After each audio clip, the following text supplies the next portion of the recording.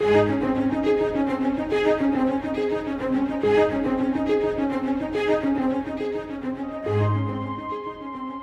great example and instructor in prayer is the Lord Jesus Christ.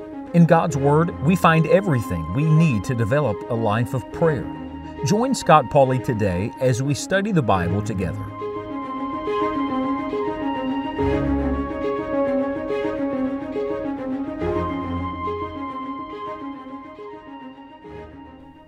I hope you've been adding these keys to your spiritual key ring.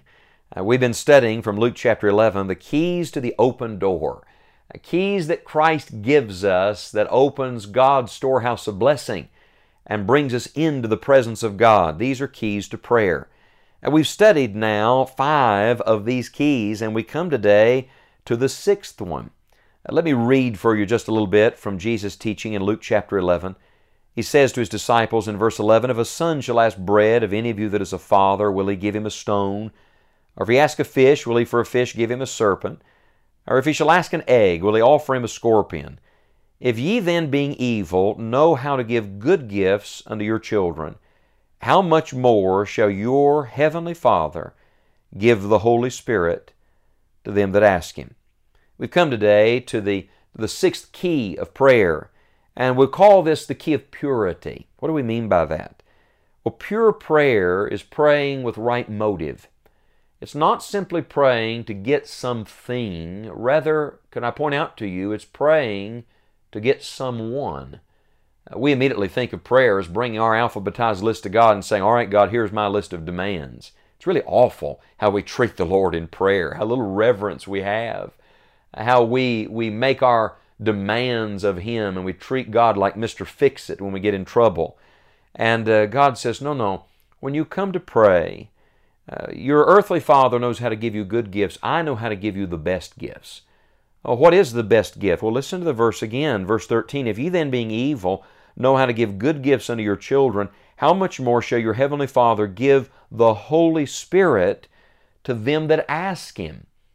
He assumes here that those who truly know how to pray will not be asking simply for things. They'll be asking for God's presence, God Himself.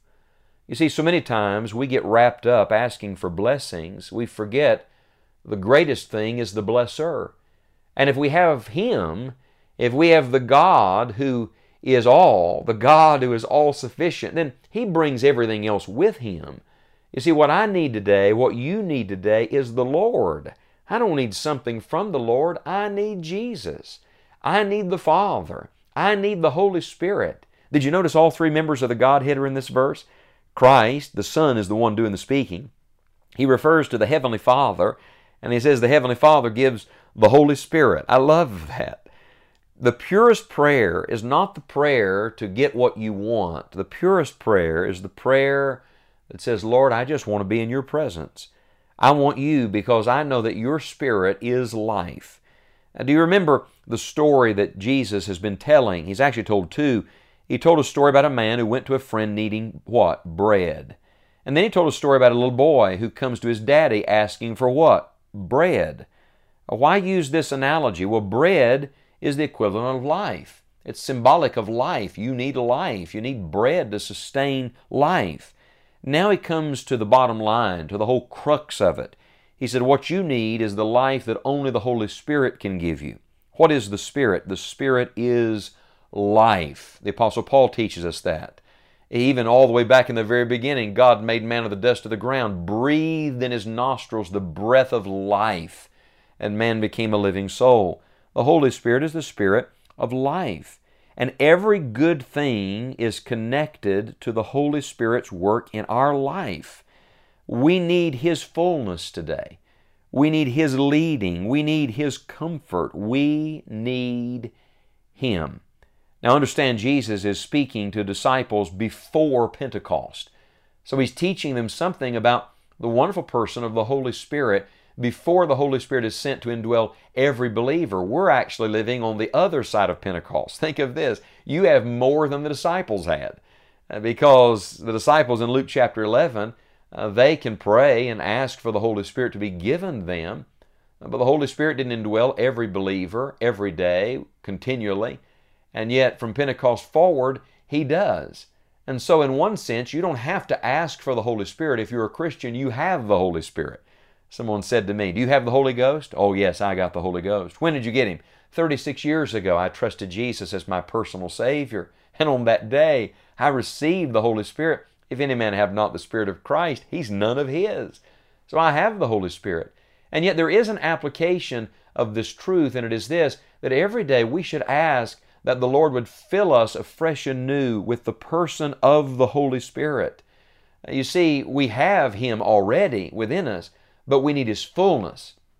We need Him overflowing every part of our life. We need to yield to His control. We need to pray every day that the Holy Spirit would guide our thoughts, would guard our words, would govern our actions. Every day we should be praying to the Heavenly Father, "Father, may the Holy Spirit control my life today." And Jesus said, "How much more shall your Heavenly Father give the Holy Spirit to them that ask Him?" By the way, why do we need the Holy Spirit? The very next verse begins a new section in Luke's Gospel record, but let me read the first phrase or two. It says, "And He was casting out a devil, and it was dumb." So immediately after this instruction on prayer, what is Jesus doing? He's going into spiritual warfare. He's battling with the devil. He's casting out unclean spirits. Could I remind you today that there's a lot of unholy spirits in this world? And that there are a lot of spiritual people who don't know the Holy Spirit? And that there's a spiritual war waging, and we're in the middle of it. We're living on the battlefront. We're on the front lines, if you will. And the only way to have victory, and the only way to know the blessing, my friend, is we must have the power of the Holy Spirit of God. He is your bread. He is your life. He is your sustenance. Without Him, you cannot live. And so today, when you come to God in prayer, don't simply ask God for things. Ask God for Him. Did you ever wonder why the Lord Jesus spent so much time in prayer? I mean, look, He is the Son of God. He has all of the divine resources at His disposal.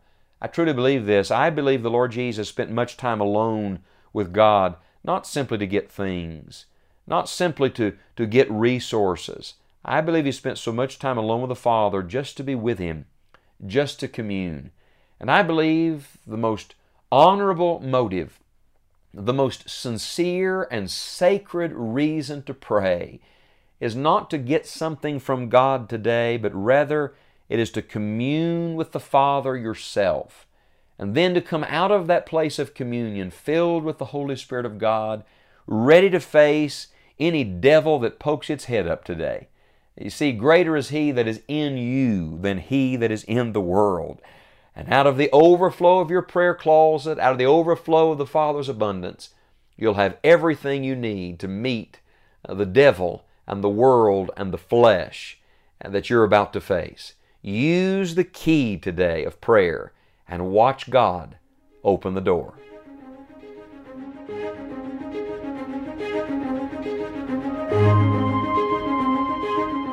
Thank you for joining us for today's study. We deeply appreciate your prayers for this work and hope that you'll visit our website, scottpauley.org, where you'll have an opportunity to invest in the gospel. Would you consider giving a gift to help us extend God's Word to others?